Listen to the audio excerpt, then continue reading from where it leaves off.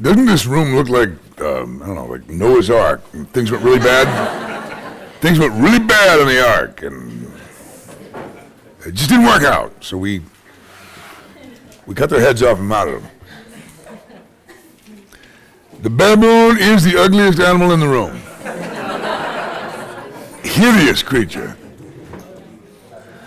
Forgive me if I told you this last time, but I had a showdown with a baboon in Kenya. No, it was in Kenya. It was outside Nairobi, and it was there was this whole troop. I was touring with friends. They had this animal orphanage that's near the big wildlife refuge, and they invaded. A whole troop of baboons invaded the place, running amok like bikers or like a gang. And they were on the bird cages trying to reach the birds. They were crazy, and so I saw the people running it, all these Africans trying to drive them out. Now, I got to get in on this. So I jumped in. It was a big adrenaline rush, and I'm chasing this one big baboon. He was bigger than that. And he gets up on this tree above me, like that height right there, and turns around and starts swearing at me in baboon with fangs. They got these big canines. They're vicious.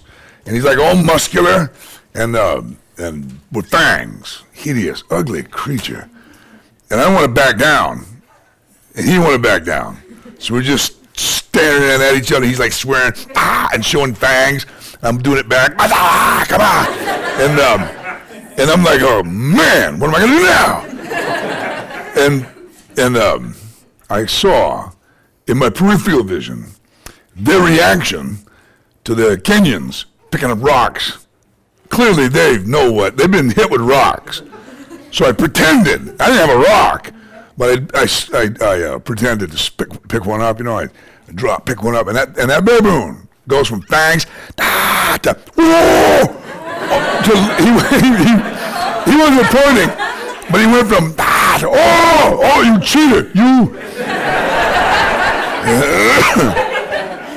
It really happened just like that. I'm not kidding you. He had a complete attitude change. Can't imagine how much better it would have been if I drew a gun, right? But he found somewhere else to be and another way to get there. I kind of had him cornered up that tree, I thought. And then he's going to jump on my head and bite me. But once he saw that rock, or the gesture, totally faked him out. My hand was empty. I went, sucker! And I've had some animal adventures. I was very grateful to my Cuban brothers who took me shooting today. I'm not always treated so well, especially in Florida. Crazy Ryan Gitman and those guys tell me to get up one morning, we're going to go kill hogs. Okay, fine. I get up in the dark, and we drive a long ways, get out, and then get on a swamp buggy. I didn't even pay attention to the fact there's no guns. There's no guns here. I didn't pay attention until they turned the dogs loose, and the dogs were engaged in this big hog, and there's all this craziness, and then they tell me you got to run in there and tackle them and stab them. Oh, no. And I go, you got to be kidding. I got to run in there and tackle the boar, which after I killed him, he weighed as much as me, with tusks and everything. And it seemed like a cheap shot. He's busy with dogs. I'm hitting him from the side, and I get him down, and I'm like, now what? And they throw me this knife, this cheesy, like, flea market Rambo knife. And I plunged it into his heart. I know his heart is. And then the blade broke off, snap. It was cheap. And I don't know what, maybe all my, Tarzan movies or something. I'm thinking, one stab in the heart, and it's over. It's not over. Not over, he's mad now, really mad. And I just opened up a hot faucet of blood, spewing all in my face. And I was thinking, what worse thing could I do? What now? And all I could do was hold on, hang on, he's getting weaker and weaker, and finally he died. I stood up from that. I stood up, I had blood all over my face, I'm spitting it out. And those rednecks were like, huh? They're up on that buggy going, huh? Yeah! I could be a little out there, but they were further out than me. wow, man. Yeah, that was thrilling. I mean, you got to get personal with a creature who is not known for good hygiene, right? They're pegs. You're going to wrestle them? That's smarter. Come in here, I see Mo just drop them, throw a little corn out, and pop. That works for me. I killed a big moose up in Maine. It was in my neighborhood. It wasn't far, a few hills over. I crested this hill with my dog. I was just praying. I'm out there praying, right? Just seeking the Lord. And then I came into the clearing, and there he was. And I thought, oh, no. And I'm ready to run, climb a tree or something. And then I realized, the moose doesn't even know I'm here. I'm like, hi, moose! And he's not even moving or anything. And I knew about this parasite that we have. It knocks out what little walnut-sized brain they have. They're a crazy animal. They really are. They're aggressive and crazy, and they'll charge at you. They're really, especially the bull. And I'm like, man, that's pretty weird. And I'm looking around thinking, that's just really strange. You must have the parasite. So I pull out my cell phone, and I call a friend who works for Fish and Game, and they put a ranger on the phone. And I describe what I'm looking at. And he goes, look around there. Just look around. And does it look like he's never left this area for a long time? Like everything green is gone. And there's just moose manure everywhere. That's exactly what I'm looking at. And it's like an invisible fence, right? He thinks he's a prisoner. And the ranger goes, yeah, that's brainworm. Yeah, that moose is just dying. It's a terrible way. And soon the smaller predators will, just start taking pieces until he's infected, and then, he'll it's a terrible way. He goes, put him down if you can. I go, yeah, no problem. So I hang up and I realize, oh man, all I got is this pistol. That ain't gonna work. So I call up another friend, a couple hills over, and I said, George, do you have a rifle?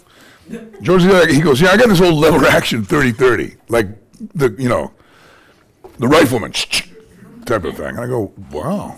Can I borrow it? He said, sure. And I said, well, I'll hike down. I told him this road. I'll meet you at this road. I get down there and I get the rifle.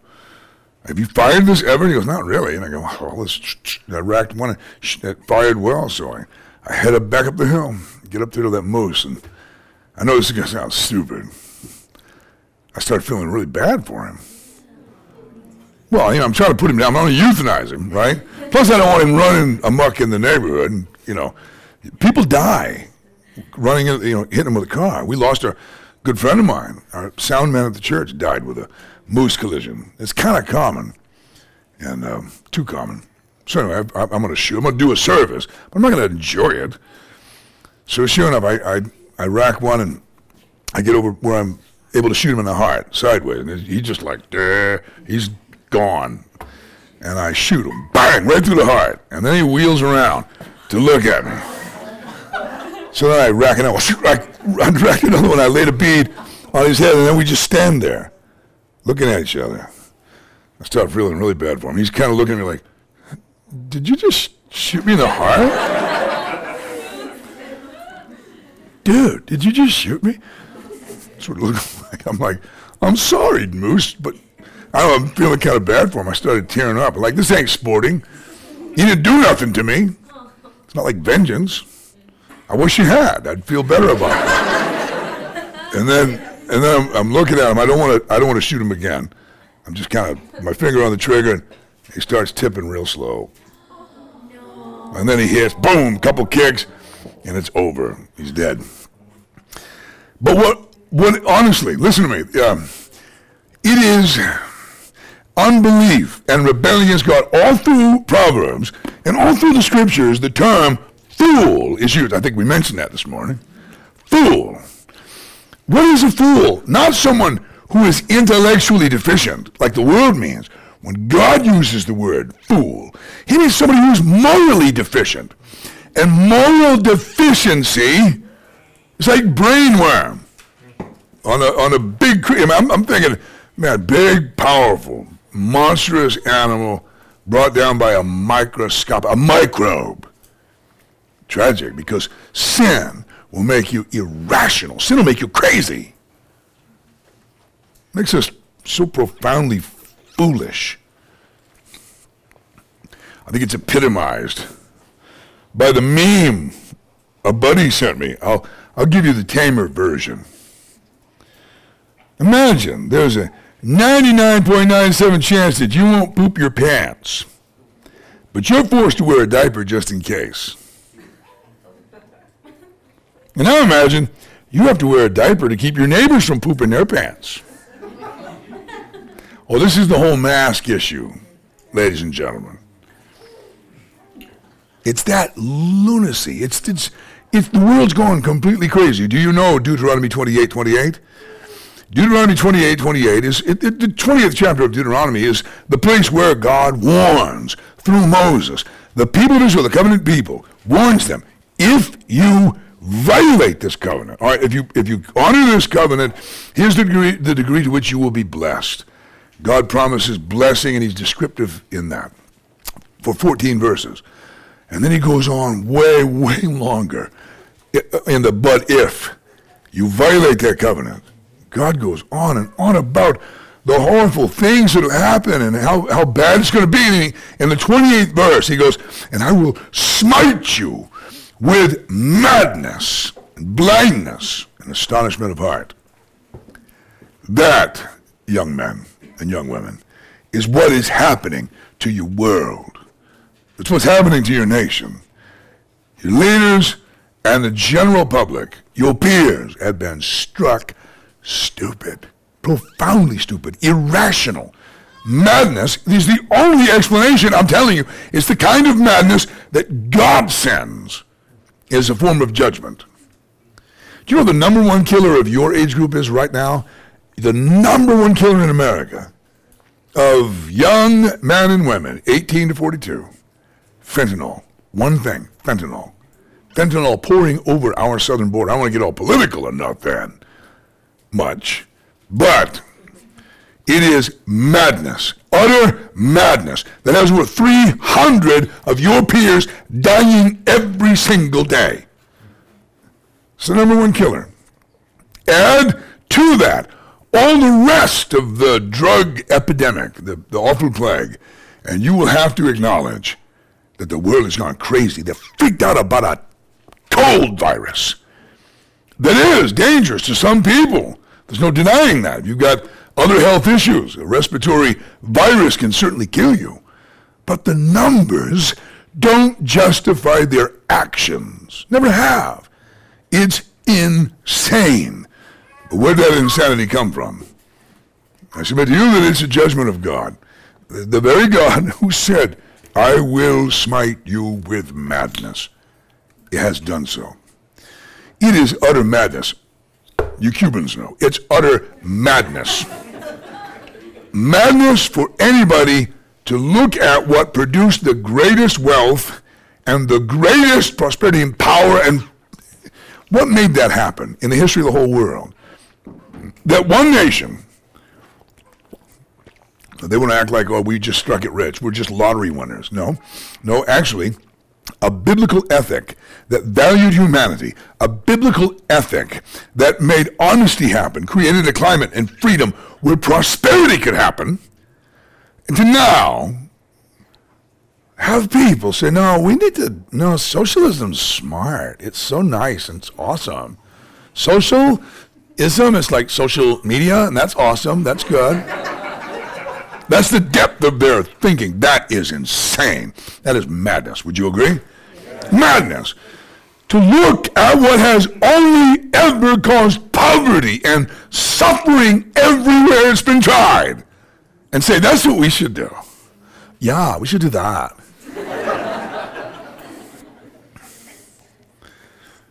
And yet that's what's going on. It's madness.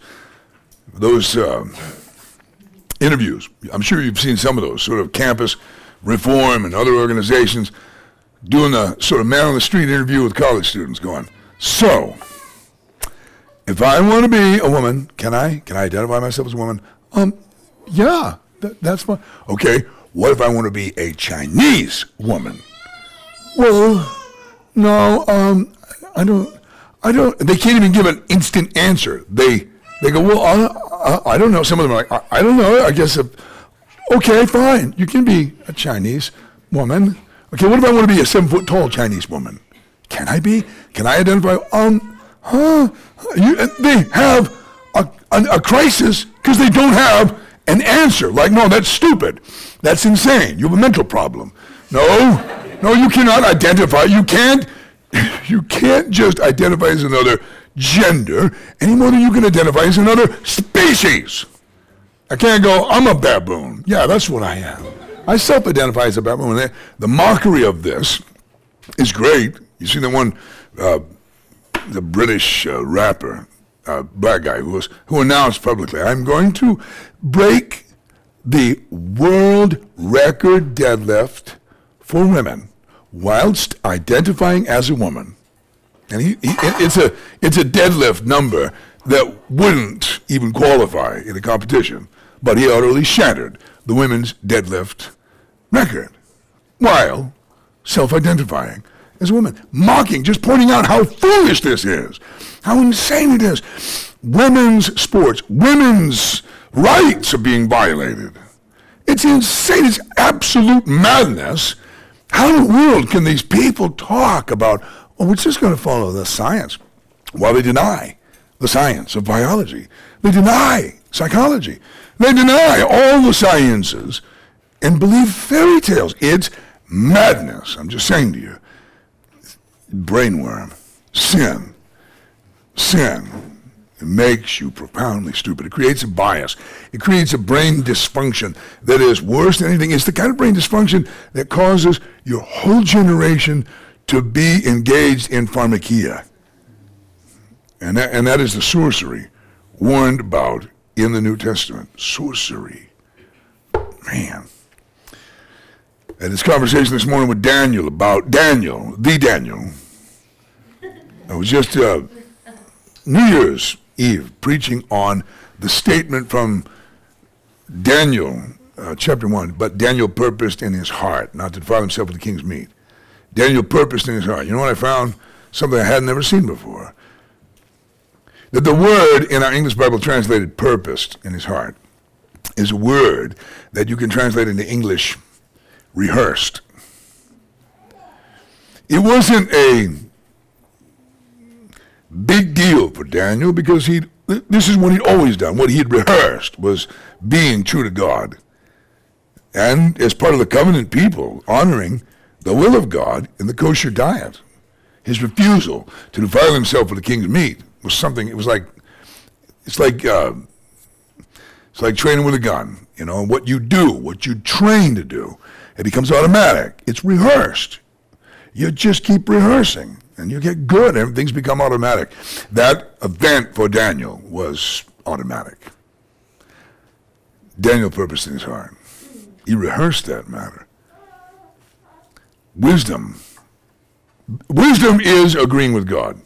If you want a good working definition of wisdom, it is agreeing with God, seeing it his way. Wisdom is agreeing with God.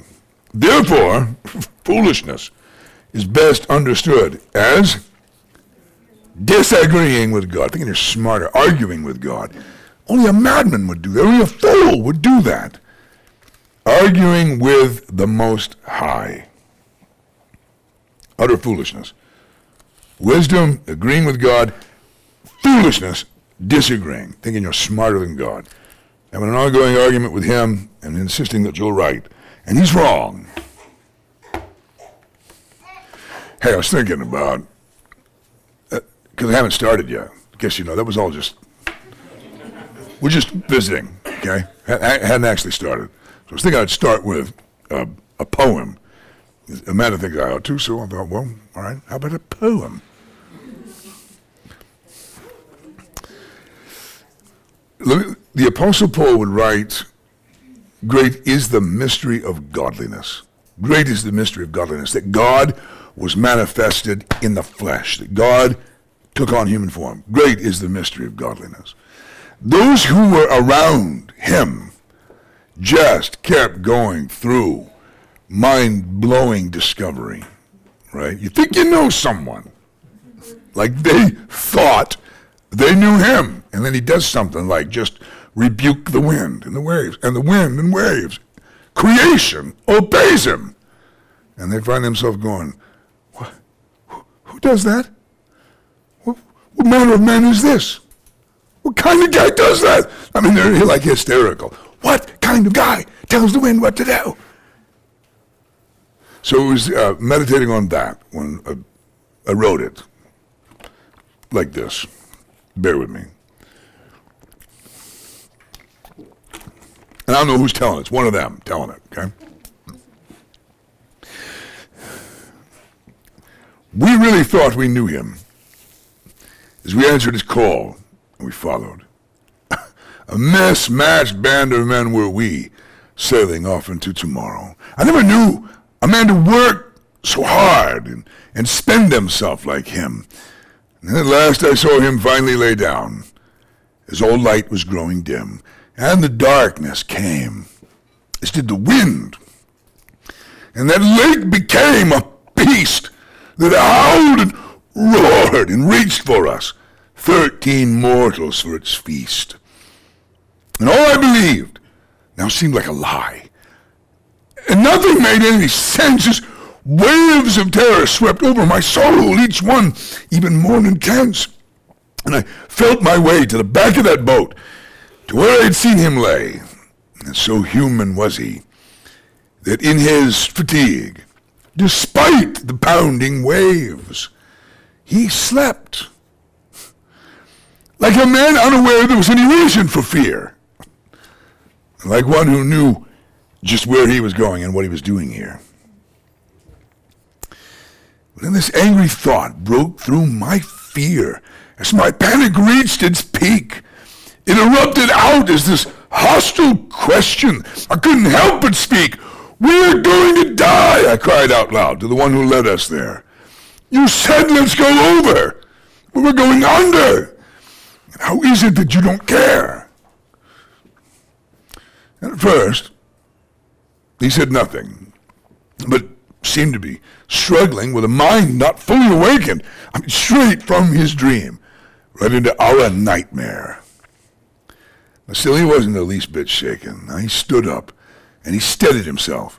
With one hand, he held to the ropes, like holding the reins of a stallion. He rode that rising and falling boat, and one hand in the ropes and one hand in the air.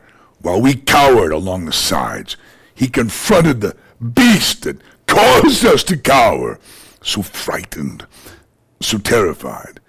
And the words that he spoke, they were not a request, and they were not a victim's plea. His words were not louder than the howl of the wind or the roar of Galilee, but his words carried power, undeniable power, that even the force of the wind had to flee. Mightier than the thunder of great waters, mightier than the breakers of the sea.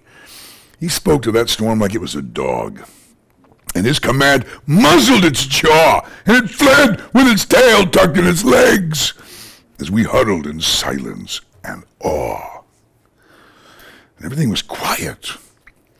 Upon hearing his words, the water and the earth and the sky, but none were as speechless or silent as we, who just witnessed this with our eyes, this man who took lordship over nature, for whom nature humbly complied, then turned his gaze upon us little men just beginning to slowly rise. "Why were you frightened?" he asked us. "And how is it that you have no faith?" We had no answer to give him. And looking back, we can only say we were afraid of all that was against us, because we did not realize what manner of man it was that we followed and trusted with our very lives. We had no answer for his question of us, but we had questions of our own. And one of us finally spoke those words that still echo in my soul. "What manner of man is he?" That is still more than I can even know.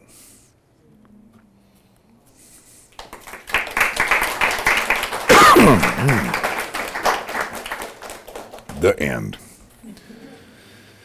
Before I go to the text, I thought, we'd just put out, do you have any questions? Is there anything from this morning that you wanted clarified or anything that wasn't clear? Or some other subject before we jump into the actual sermon, teaching. Going once?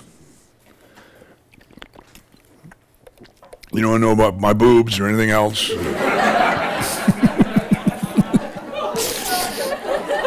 That was awkward. That was so awkward. Some of you had so much fun with that. My childhood trauma. You all good? Things were clear enough. There was no big question. Right? Okay. Go to John chapter 13 with me. It was actually Eva asked me a question we talking before supper this afternoon that sent me in this direction. John chapter 13, Last Supper. John 13, verse 1. I want to boast to you of Christ, our King. I want to just brag about him. I want to just go on and on about who he is and what a wonder, what a hero, what a stud Christ is. What a lover, what a warrior, genius. Everything about him makes him win our hearts. It's who we are. And by the way, just like in that poem, in that story, we know what it's like to be afraid of all that is against us. Our world's against us. The whole insane world is against us. It's like the sci-fi concept of a zombie apocalypse, right? I hate how they use the word, because the Greek word apocalypse just means the revealing, but they've connected it to doom, and so zombie doom, what a weird concept. Leave it to the insane world to come up with a concept whereby resurrection's a bad thing, right? Because you're not like resurrected right. You're like the undead. That's just it's foolish. It violates all science. It's just insane, and yet it's an obsession, isn't it? But we live that reality. Why do we have the antidote for the zombies? Having been zombies ourselves, right? We have the cure. We've come to experience the cure. But they don't want to hear it. There's a lot against you, and you are in fact hated. Lord Jesus said you would be. The Apostle Paul, a guy so captured, formerly Saul of Tarsus, the worst of all the zombie madmen, right? He's the worst. He's arch enemy of Christ. If it's either him or Caiaphas, right? Even worse than Pilate or any of those characters was Saul of Tarsus until Christ revealed himself to him. And then he spends the rest of his life going, I just want to know him. I want to know him. I want to know him and the power of his resurrection and the fellowship of his suffering. I want to be hated with him. I want everybody that hates him to hate me. I don't want anyone who hates him to like me. Paul wrote this. I want to know him and the fellowship of his suffering, being made conformable unto his death, if by any means I might attain to the resurrection of the dead. Philippians chapter 2, right? Chapter 3, Philippians 3. He said, I've counted everything loss. Everything's nothing. Everything is trash compared to knowing him. He wasn't even talking about heaven. He wasn't talking about everything in this world's trash compared to heaven, which is true. He was like, everything in this world is trash compared to him. There's a man whose allegiance is to his king. His king captured his heart. Here in John chapter 13, Last Supper, verse 1, John, who's the guy whose heart has been completely captured by Christ. They were all young adults like you. He was the youngest of the young adults picked by the Lord to be a student. Probably still in his teens. But may I mention to you, as a side note, not to be a tweenie. A tweenie. Isn't that a term that moms use to describe kids that are in between certain stages? There's too many in the world, the zombies around you. They got no divisions.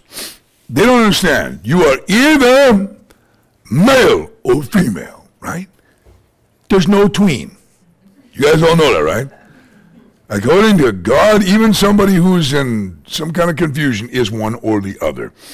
Even a eunuch is a male eunuch, right? Or a female eunuch.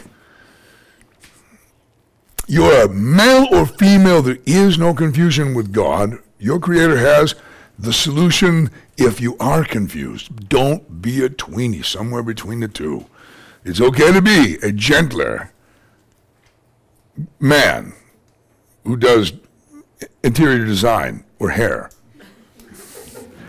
All right? You don't have to be on the other end of the Mr. scale where me and the Jose's are. There's another end to it where you're just kind of nuts. You don't have to be. It's okay to be a gentleman. It's okay. But just get on the Mr. scale, know what you are. You're a Mr., okay? And, I don't want to be, all right, there's no in-between. There is no in-between. Check this one out. Don't be a tweenie. Either be a boy or a man. But don't be, okay, I'm a man when it's convenient, and a boy when I'm being held accountable. I'm just a kid, right? You got to pick and one of the things you've been ripped off from culturally is a rite of passage.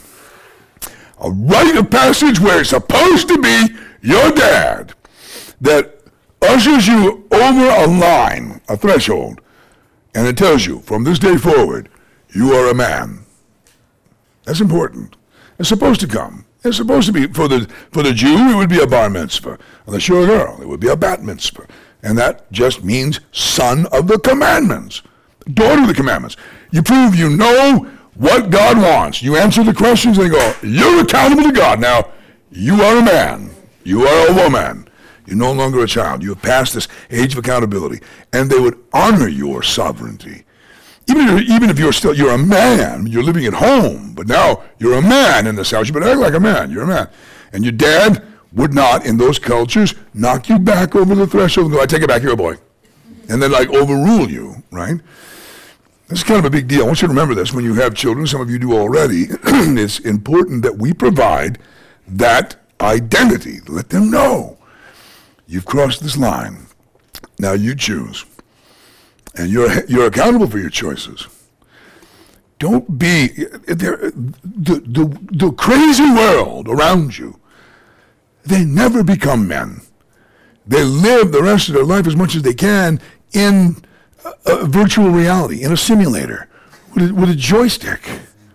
When you were a man, you put the toy down, and you pick up a tool, you pick up a weapon, and you do real stuff. Get away from the simulators to train you. What was play for when we were boys? To get us ready for real stuff. To get us ready for war. Animal babies play. They're all frisky. And they're developing important skills to help them survive in a war between predator and prey.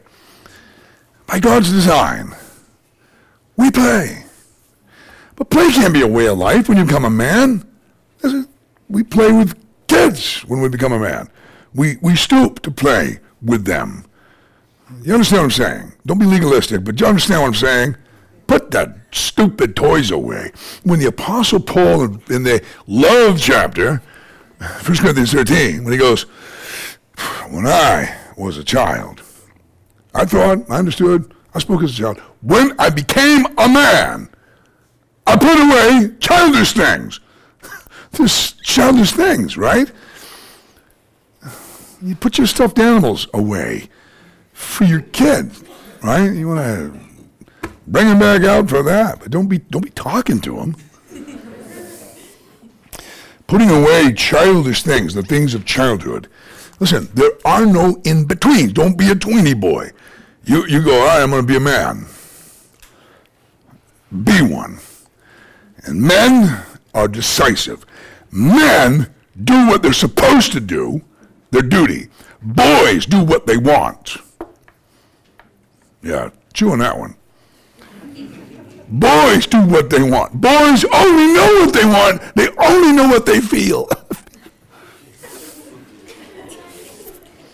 I won't rant anymore on that. But one other thing, don't be a tweenie. You are, all of you in this room, either single or married. There is no in between in this book. Even if you're single and engaged, you're still single, right? Until you're married. You don't have any of the benefits and the benefits of the covenant. And if you don't have the benefits of the covenant, then you got no business engaging in foreplay. You know, you're not licensed to play. So no foreplay. If you don't engage in foreplay, you won't play.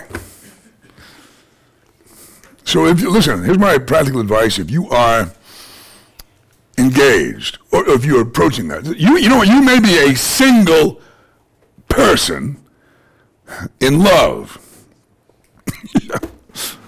You know, like this sad dude, this is a sad folk singer from my neighborhood. The title song of his album was, "I Always Fall in Love Alone." It's pitiful, really pathetic.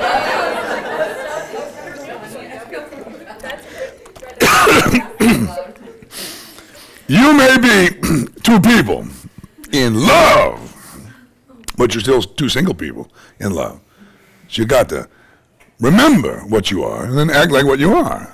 If you're, I would be this practical. If you have at least a date and a commitment to enter that covenant, and then and only then should you then, and this is important, know the difference between affection and foreplay. That's practical right there. I mean, that's worth the price of admission, I'm telling you. Know the difference between an affectionate peck of two lips of people that are making plans for a wedding versus the locking and wrestling with tongues and revving engines that aren't supposed to be put in gear and go anywhere because you don't have a license. Is that practical or what? Could this old dad get any more helpful? I'm just saying that don't be a tweenie. Know who you are at the season of life that you're in. Live according to what you are. Don't be a tweenie. Don't be opening the presents before Christmas, as it were. Don't be provoking each other to sin. No, protect each other. And that's enough of that. Okay?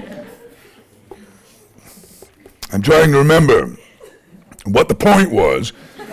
Oh, it was John. That John was a teen, right? But John was not a tween. John had his bar mitzvah. And John is now a disciple of the Son of God. And John, teenage John, the young man, writes for us as an old man what he discovered as a young man. John 13, verse 1.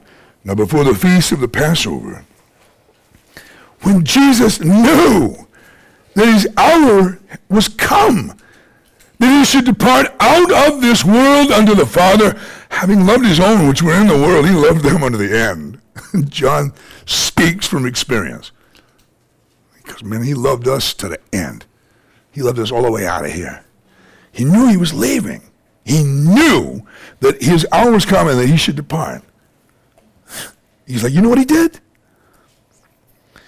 Supper being ended, the devil, having now put into the heart of Judas Iscariot, Simon's son, to betray him, John goes, Judas.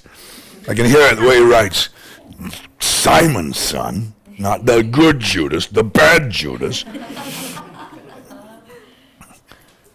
Judas. This is John, who, in the previous chapter, after Judas goes, why was this waste allowed? This should have been sold and the money given to the poor. Doesn't anyone care about the poor? What a punk, what a faker. What a sickening, virtue-signaling, liberal punk. And he's like, I just can't be quiet any longer. This waste was allowed. Doesn't anyone care about the poor? And John writes, this he said, not because he cared about the poor, but because he was a thief and a treasurer. So apparently, by the time John writes John chapter 12, and after Judas hung himself, they checked the books. And they realized, man, that guy was cooking the books. That punk was ripping off this organization. The only time Judas ever went and gave anything to the poor was when the Lord sent him. But there he is at the Last Supper, acting like, well, it wasn't the Last Supper, it was in Bethany, but he's acting like more concerned about the poor than God in the flesh at the table. This is Jah. You've seen people doing their little virtue signaling foolishness. It's the spirit of Antichrist. It's Judas. It's everywhere. Even the professing Christians. What about the poor? Oh, doesn't anyone care for the poor? What about the black man? Doesn't anyone care for the, and that's a bunch of homosexuals. The whole BLM movement is a bunch of homosexuals hijacking the plight of the black man in this country. That's what the whole BLM movement is, Marxism, and it's just a bunch. You go to rural areas, get outside of Miami, find out who shows up for the BLM riot protest. A bunch of lesbian women, screaming mad, huge, butched out hairdos, and they're vicious. They're like vicious, crazy bunch. There's not a black person among them. This is Maine. We're black deficient.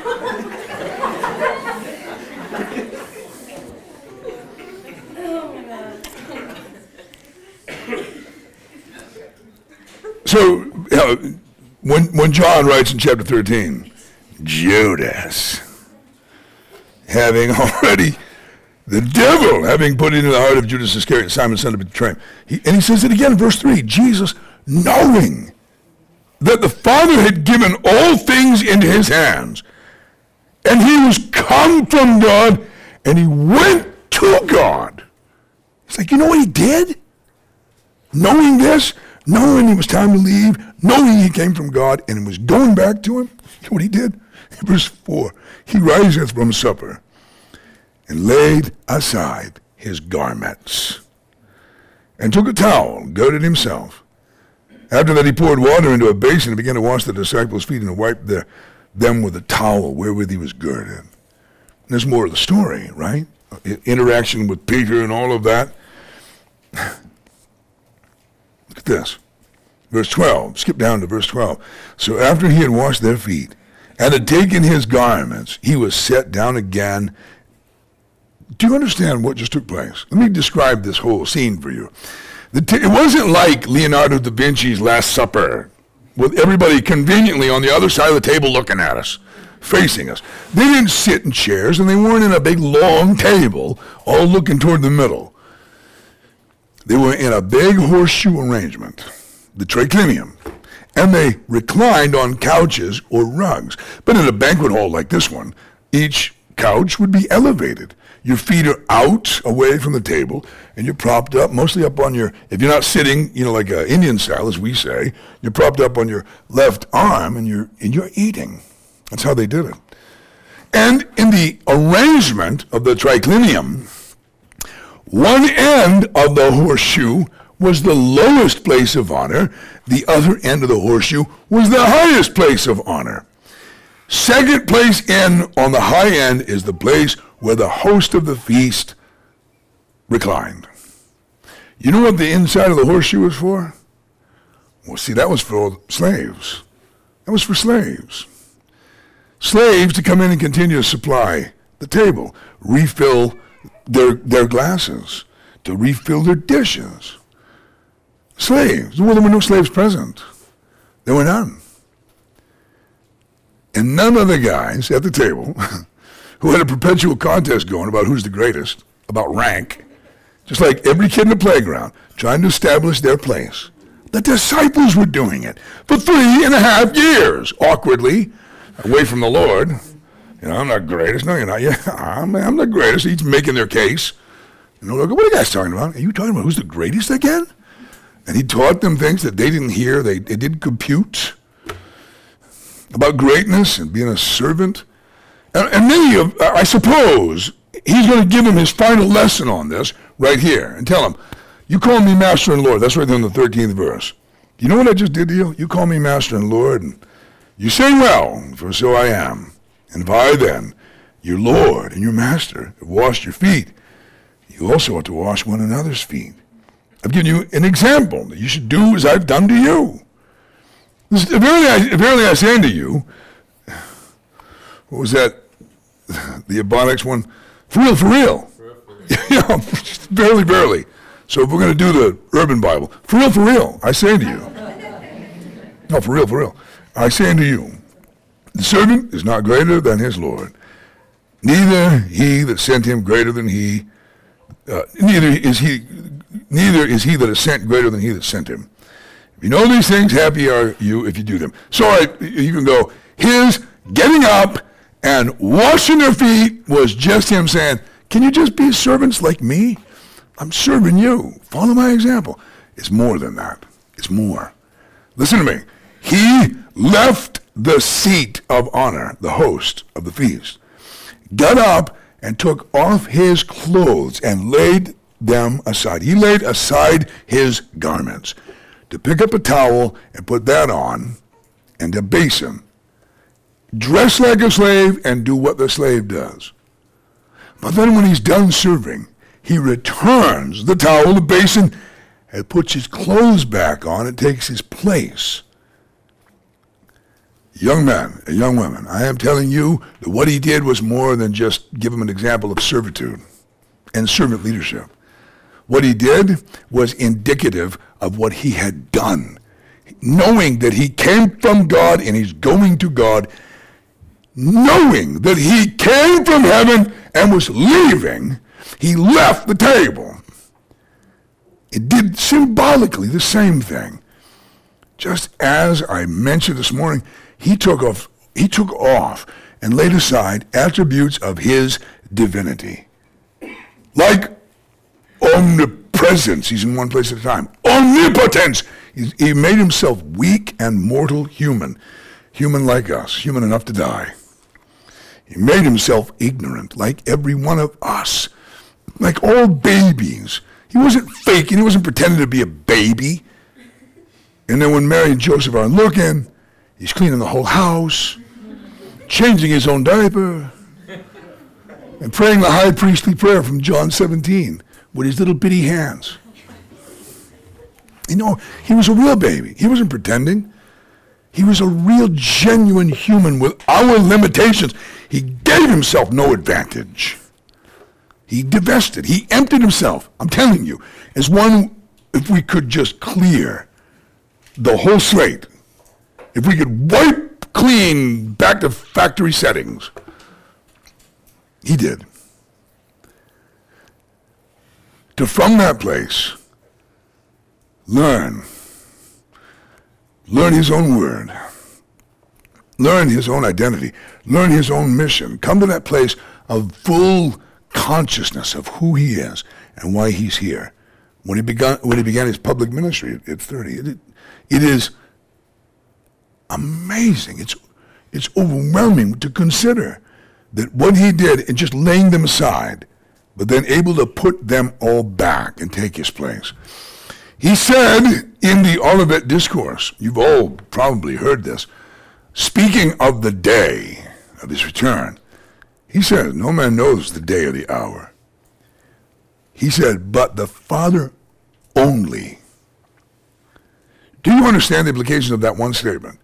That he has just admitted to having ceased to be, as a man, omniscient, There is something he can say he does not know. He does the not knowing just like us, and lived out faith. He lived out trust. He did what he calls us to do.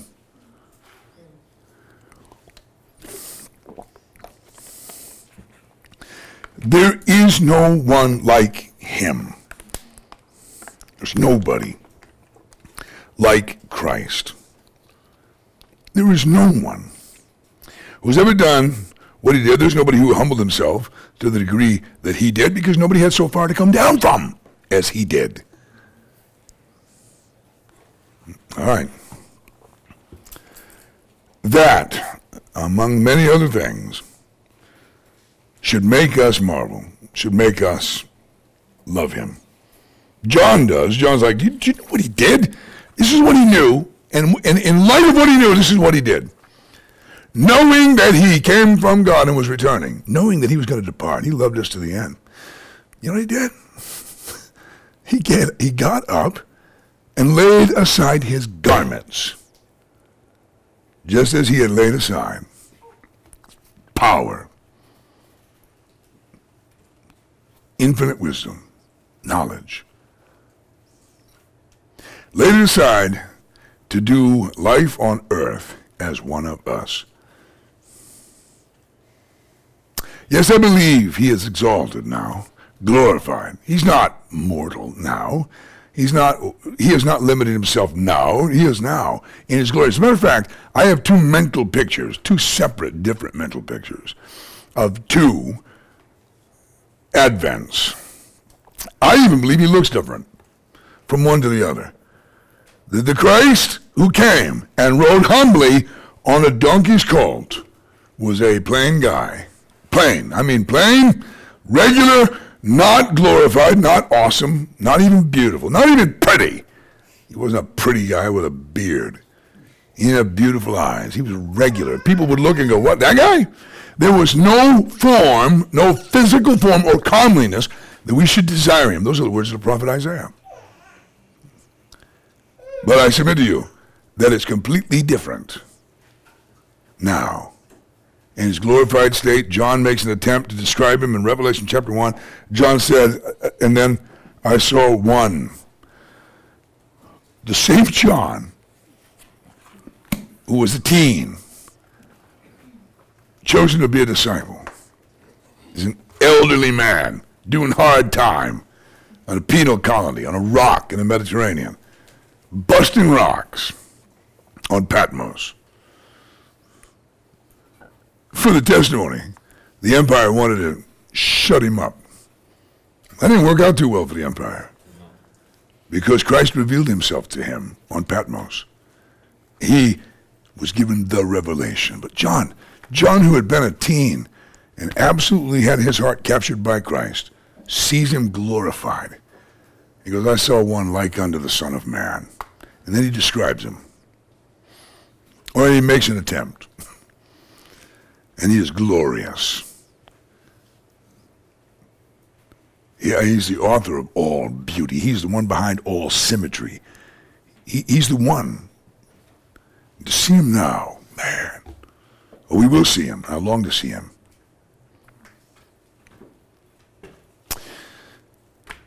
I think that's enough, because the room is warm. You've used all the air. You've used all the oxygen, and I'm watching eyes do like slot machines. And you're freaking me out. You're looking, some of you are looking demonic. There's some kind of weird manifestation going on. You know who you are. I get it. We've done enough. So pray with me, please. Just do a prayer with me. Father in heaven, I pray that you would help us through the Word of God come to know the God of the Word. Help us to know the one who was the Word, who put on flesh and dwelt among us. Know him and be captured by him, apprehended by him. Help us not to be tweeny men and tweeny women. I mean, help us not to be somewhere in between. this kingdom of God and the world. Lord, help us to turn our backs on that and be willing to embrace the hate. Now, hate is a family value, and in this family, the family of God, we love and we hate, and we are loved and we are hated. And I pray, Lord, you'd help us to embrace the hate, and may the persecution of the days in which we live, and even the rising tide of persecution, provide an opportunity to put devotion on display, the kind of devotion that all through the history of the church has won the public. The kind of devotion on display, like in communist China, where they have been so severe against the church, and yet the church is about to break 300 million. It's always been that way. It'll be that way here. And as the madness increases and the persecution with it, we pray that you'd help us to put devotion to you on display in such a way that makes the masses want to know who it is that so captured our hearts. Yeah. May our hearts be captured. Reveal yourself to us, Lord. In the name of Christ we pray. Amen.